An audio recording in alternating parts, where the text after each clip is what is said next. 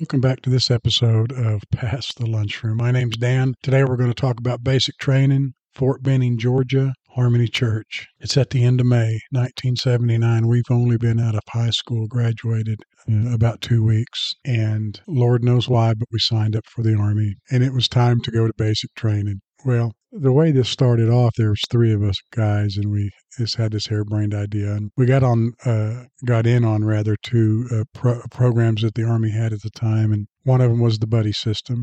You and two other buddies could go and be together at basic training, and even your first unit station if you so desired. And the second program we signed under was the delayed entry program, so we had already been in a year actually before we had to go. Well, this little small town Greyhound bus.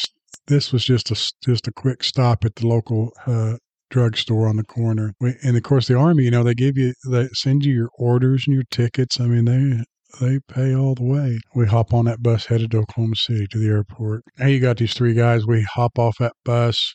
It seems like it took forever to get to Oklahoma City, even though it was only 150 miles away. It took 5 or 6 hours to get there. How many of you remember or know that Greyhound stops at every hole in the wall? Well, we pile up in that airport like we own the place, in our Wrangler jeans and cowboy boots and strolling through there. And now, hey, listen, in our mind, we're thinking there's lightning bolts coming off of us and fog's rolling out beneath us. Okay, we're on our way to the Army, right? Basic training. In reality, we're just a couple, three sloppy dressed guys walking down the causeway. Well, we had to go to Fort Jackson, South Carolina first, and that's the reception station. That's where you go to process in. You get your uniforms, all your shots, things of that nature.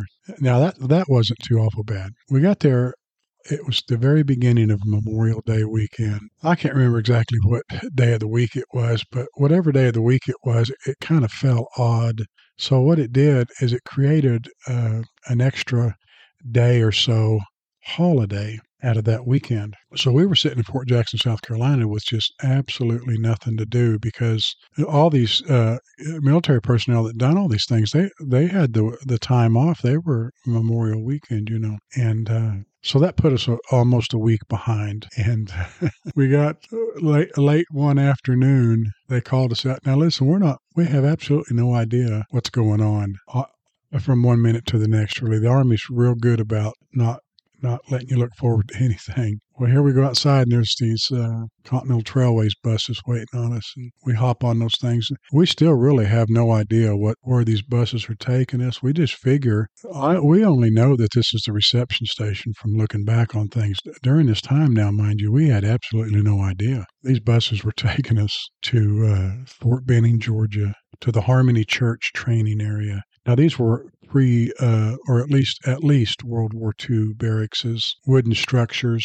If you've ever seen the old pictures of when Elvis Presley was in basic, those wooden structures, they show pictures. These are the very same design. No air conditioner, no nothing, and we're going into the heat of a Georgia summer. We get there about 4 a.m.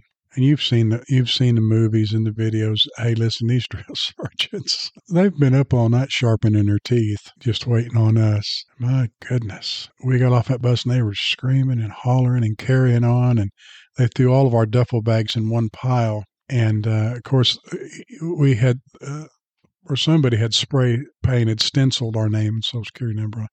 But nonetheless, other than that, they all look the same. You've got 2 minutes to find your duffel bag. And they're all in a pile, golly. 60 or 70 duffel bags. Well, we get in there and go to bed. We weren't in there just maybe a couple hours, and they got us back up. It was a long day. So here we are. Now, mind you, we're almost a week behind anyway. We've almost, because of Memorial Day weekend. Well, we get there and come to find out, everything's on a time schedule, right? We'll come to find out that even though our company was there, the battalion was not there yet, and it wasn't scheduled to start for 2 more weeks. So here we are, just not necessarily killing time. Those drill sergeants like to ran us to death every day. But our time to be there has not even started yet. Oh, man, that's critical. I'm not even joking. Hey, listen, about the 3rd day in, we're all sitting in the barracks on the floor, and we're signing some papers that need to be signed there, like just typical stuff. If something happens, life insurance, if something happens to you, beneficiaries, they're giving you your address, and everything has got to be perfect to the T, even down to the address, for when mom or dad writes you or whoever. And there's a little newspaper clipping, and all you do is you write in the space. It's a proof for a clipping, rather, and you write in the name of the newspaper of your local small town, and they'll put in there, hey, Private Danny is in basic training. Anyway, so we're doing that, just silly little stuff like that. Well, about that, sitting there during that same time, rather, it finally dawned on me, and probably just about everybody in there, what in the world did we get ourselves into? There's no going home. I mean, you can't quit. I mean, they'll put you in jail. What are you going to do? Nothing. You're just going to sit there, or stay there rather, and do it. Now, there was a couple guys that flaked out real quick. One kid, listen, every basic training cycle has stories like this. One kid, he decided, he was from Brooklyn, New York, and he's a real colorful guy. Kind of like somebody you'd see out of a World War II movie, kind of, I don't know that he was Hispanic, but maybe Italian, kind of had that vibe, what I'm saying? And real cool cat. Well, he took a bunch of Contact. I don't even know if they have them anymore, but they were, I think, a cold medicine or an allergy medicine or something. Anyway, he overdosed on the whole packet. Now, whether these things hurt you or not, I don't know, but he did that, and I think just to make a statement, actually. Well, the Army doesn't want nobody like that. But hey, here's the deal. They're not going to punch your Greyhound ticket back home. You're going to stay. And you're going to stay till the rest of us complete our cycle, not only in basic training, but AIT. And AIT for us was advanced infantry training. At this point, we really had no idea what we'd even got into as far as our job. But like I said, just we found ourselves square in the infantry. My goodness. We just didn't look into nothing before we signed in papers. Well, you've got stories of some of these guys that, we all know, or this, oh, I liked it. It was fun. And well, it may be. But, dude, let me tell you something. These are guys that march to the beat of a different drum.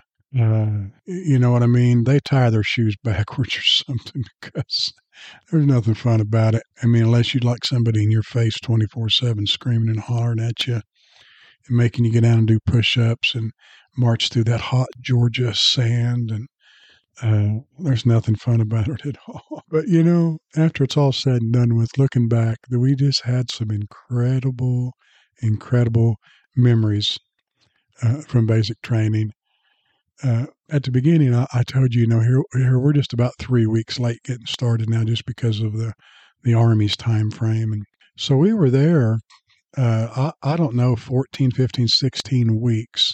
And so we finally get started. The first thing they want to do is start training you, rather, for drill and ceremony. That's the marching around and learning how to do this drill and ceremony, different things like that, And I don't know. It seemed like you spend the biggest part of a week on that.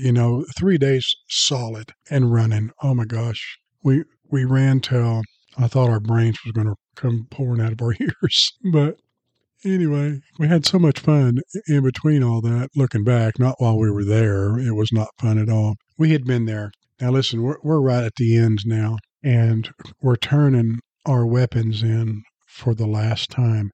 Now, you don't keep your weapons with you in basic training. They're kept in an armory, actually, and you check them out as needed, which was pretty much daily, because even though you weren't using them for anything, they just wanted you to carry them. We were turning them in for the last time. But I'm going to tell you something. These were M16s, and they were wore completely out. Those things, you could shake them and they'd rattle, and I don't even know how they shot, but they did. Someone once made the comment that maybe, a lot of these weapons had even seen a lot of service in Vietnam. I don't know if that's the case, or they had simply just been in basic training all those years.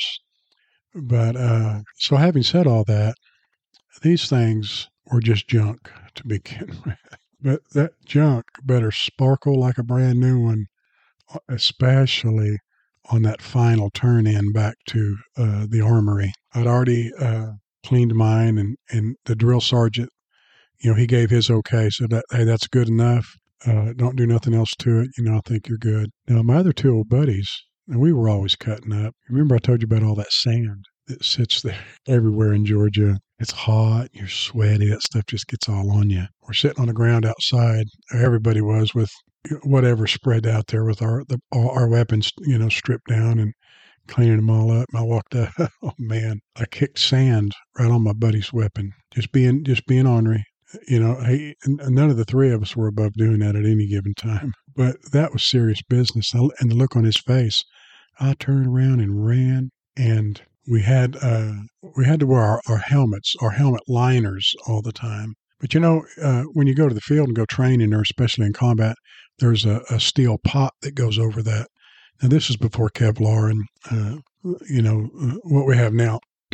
For whatever reason, we had the steel pot out that day, I guess because we were just fixing to turn in all of our equipment. I took off running, and I was pretty good ways away. But anyway, old Steve was his name. He grabbed his steel pot and reared back and threw it at me and hit me right in the back of the head.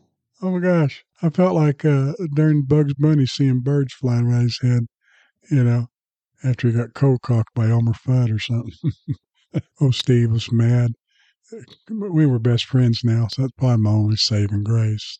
But anyway, we had a 25-mile road march. Now, these were some things we had to do before we could graduate, and this was right there toward the end. And that 25-mile road march, you had to do it, and it was a tactical road march. You had, they called them Alice packs back then.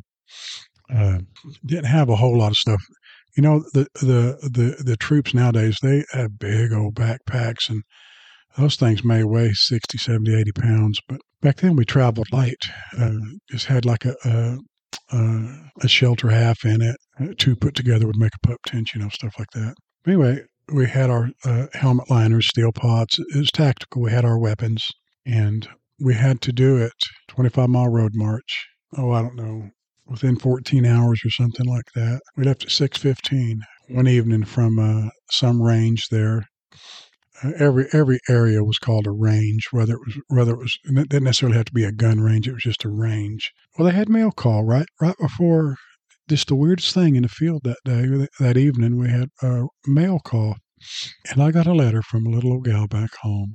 Now, we weren't, seeing each other or nothing like that, but we knew each other, and she had wrote the sweetest letter to me.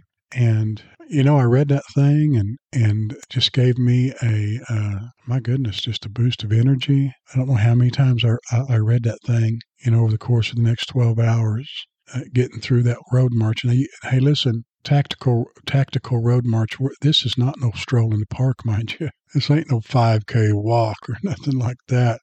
We're talking, we're on some old road that tanks and things of that nature go up and down all the time, and it just pulverizes that sand, and this sand's just almost like walking on the beach, super hard to walk on. And even though it was at night, most of it, that sand stays hot. It's just like, I don't know, it's like barbecuing your feet all night.